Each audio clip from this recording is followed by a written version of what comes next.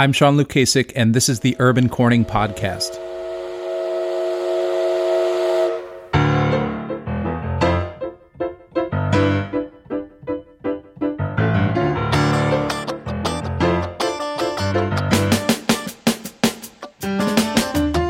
Living in a small town sometimes means greater exposure and vulnerability for marginalized communities.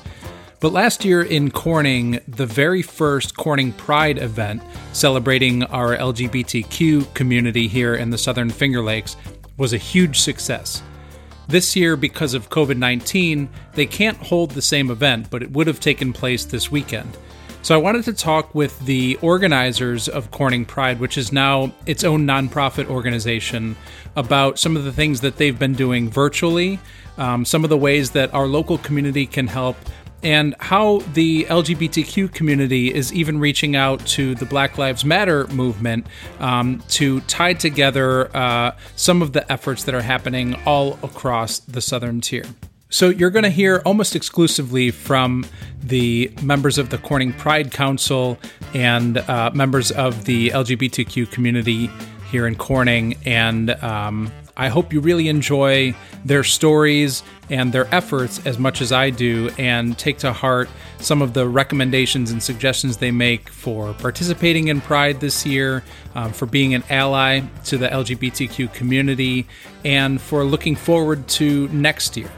Just before we begin, I want to say thank you to Sarah, Amanda, Hannah, and Ethan, who all spent a great deal of time talking with me about Corning Pride, and talking to me about what makes this community so special. Hi, my name is Amanda Lee. I am one of the founders of Corning Pride, and I also am a Corning Pride board member. I'm Hannah Jones, one of the co-founders of Corning Pride and the vice president of the board currently. My name is Sarah Blagg. I am the president of the board for Corning Pride and one of the co-founders of the event. My name is Ethan Brady. I'm 22 years old. I grew up in Corning, New York, and I don't know, I love the place to death, and I do a bunch of random things. At first, we were hoping for maybe like 100 people in the months to come. We were just hoping for that. And what we saw just blew our mind. It was definitely one of, like, if I had to choose like a day of my life, or rank the days of my life or anything like that, it would be top 5, top 3 days of my life. It was everything that Pride was supposed to be about. And, the participation was like more than anyone expected. We had a variety of ages, from little children all the way up to older folks that were there hanging out and having fun. It was just a really beautiful day, and we really wanted to keep that energy going for this year.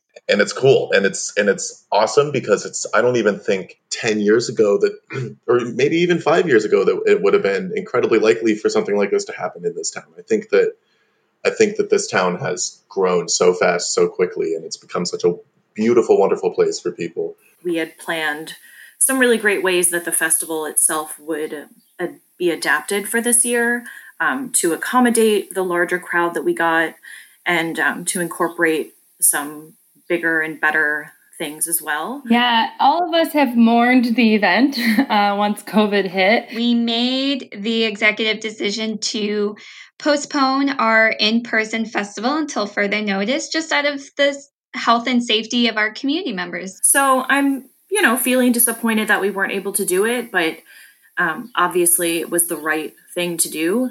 And we've still been excited to offer virtual events. We've had events virtually throughout the whole month. Hopefully folks have tuned in. Last night, the Rockwell held a Pride happy hour. We did a virtual drag story time, and that, I think, has probably been the most popular event so far. It has felt, I guess, kind of less exciting to plan a series of events virtually than it would have been to plan a big weekend. Knowing that people have been pleased with how it's gone is really fulfilling. Another one is our trans empowerment event. One of our youth actually is going to run that. So really excited, on Monday, June 22nd at 4:30 p.m. And you can DM us on the Instagram page for that, or again, Facebook. Those are kind of our two platforms right now for all the events going on. We have seen a lot of interaction with our posts. We try to stay very up to date on our feed and stay really interactive on our feed for Facebook and Instagram. But there's only so much you can do to try and captivate audiences when everybody's really like zoomed out and tired of doing stuff virtually. So it's a hard time this June in general, especially with everything else going on with the protests and us really being involved with that as much as we can too. So I guess a lot of different emotions come up for all of us as founders and as board members coming into this weekend. I think the biggest way that I've seen people celebrate Pride this month has just been, participating in all of the Black Lives Matter protests and signing those petitions and, spreading information about, Juneteenth and all that, because Pride was born out of revolution and revolt like that. And it was truly started by, a trans woman of color.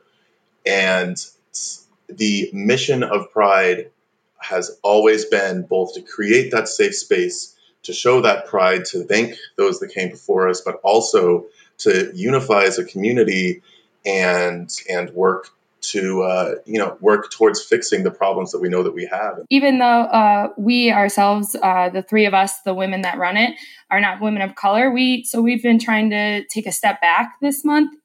We believe what Marsha P. Johnson said, right? There's no pride for any of us if there's not liberation for everyone. So we've been taking a back seat. We did, as you mentioned, cancel. We were going to have a car parade. We did not think it was time to celebrate because it's time to stand up to liberate. So we canceled the car parade and we wanted to figure out how we could stand in solidarity and how we could show our support for the Black Lives Matter movement, aside from just going to protests and rallies ourselves and sharing their information. And we've all seen a lot of yard signs around for high school seniors or members of the marching band, all that kind of stuff. And so we wanted to create our own yard signs that would show that we stand in solidarity with the movement and that we acknowledge the history of the LGBTQ movement as well. And I hope that folks show up for our stuff, but also show up for those identities and for Black Lives Matters. So I hope that the community keeps coming together and showing up. All of the proceeds from the sales, I'm not sure what the yard signs will be priced at yet, but all the proceeds will be donated to the local Black Lives Matter organization from Elmira. I believe they had a recent name change, and they're now called Color of Reform and Empowerment. Throughout the years, I became more involved in being an ally and learning more about what that means and how to help and where my help can be used and how I can support. And then one day, Hannah just said, "Hey, I want to do a Corning Pride. Are you in?" And I was like, "Sure, that sounds fun." Yeah, so it started back when I was working at Planned Parenthood. My boss at the time said, is there anything pride-wise in this area that happens for, celebration-wise? Because I am a queer woman, so I kind of thought about it, and I'm not from the area. I'm a transplant. So I was like, I don't think so. I feel like I have lived in the community long enough to know that this is a really compassionate, loving community that prides itself on looking after its citizens. We all really want to show our empathy, and I think that we around here have a lot of empathy as a community. So if anybody's been down Market Street this year, the past few weeks in June, if they've noticed a rainbow windsock outside of a Market Street business, they are active supporters of LGBTQ folks and Pride festivals. Even the high school is a completely different place than I think it was even when I started going there when I was a freshman. And, a lot of that I think actually has to do with the Combine. I think combining the high schools was a really big step. I actually wasn't out until the high schools combined. And that was honestly, I think, a small part of the reason. It was just, there was suddenly so many people and they were all so different.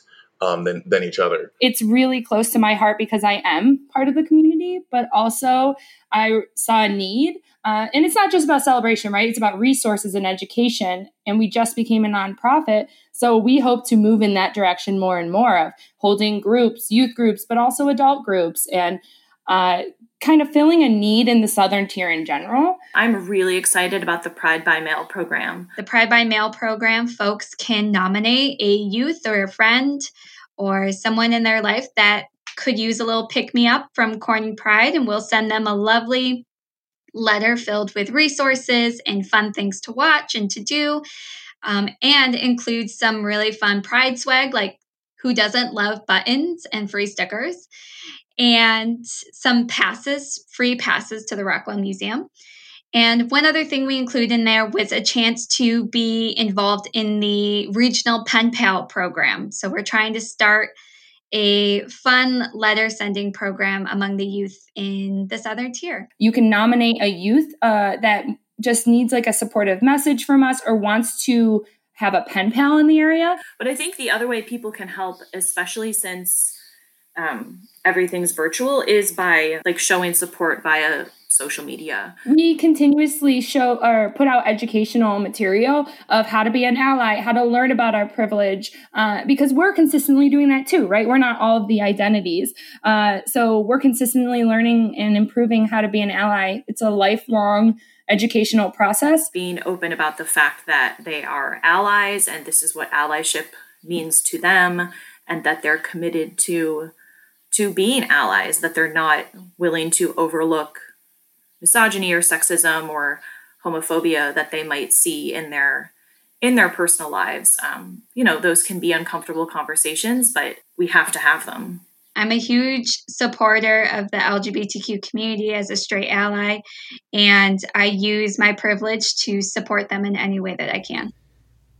Ethan shared an incredible story about how allyship and vulnerability can really help people in the LGBTQ and marginalized communities. And I wanted to share that story right now in its entirety. When I started high school, there were several guys, that came to school almost daily in dresses. They were very much ostracized for that and didn't have a lot of friends. And they're said to be, these weirdos that wore dresses. But then by the time that I was a senior, and these guys were seniors in my class, the freshmen that year were not at all privy to the fact that the people in our class were so horrible to these guys with dresses. All they saw were these seniors that were 4 years older than them that felt comfortable and safe enough to wear dresses to school. So I think now, and that's kind of just the way that things grow like that anyway. But now, there are so many people that have become so many people, especially trans people that I have seen that have become so comfortable in the school with their gender identity and expressing their gender identity. That's the work of people in the community. That's the work of the people that are planning things like Pride. That's the work of the parents of anyone that's in the queer community, supporting them so that they can be beacons for other people. That's the work of the guys that wore dresses to high school, even though they were getting ostracized. It's so wonderful because we are raising, our town is going to be raising children that are so compassionate and conscious of the world and all of its challenges and all of its blessings and wonders. And we're going to be able to send, all of those people out into the world, and they're going to hopefully be able to try and enact similar changes, wherever they end up.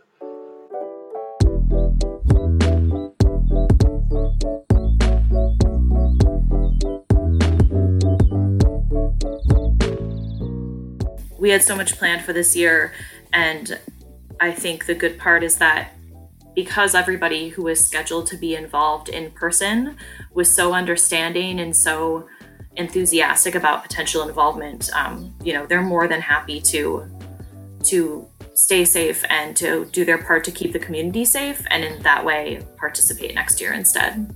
Even though I can't see everyone this year, I feel incredibly lucky to have a community that's still asking how they can participate, still showing up to events, still nominating folks to get love this month from us. So I'm excited for the next festival because I think it'll be even bigger.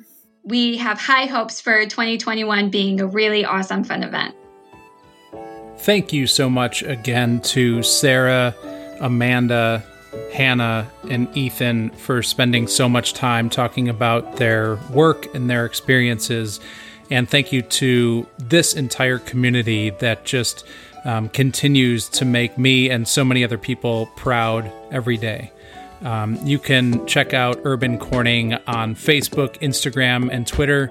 Share your thoughts about this episode and let me know what you want to hear about in coming episodes as well. Have a great weekend.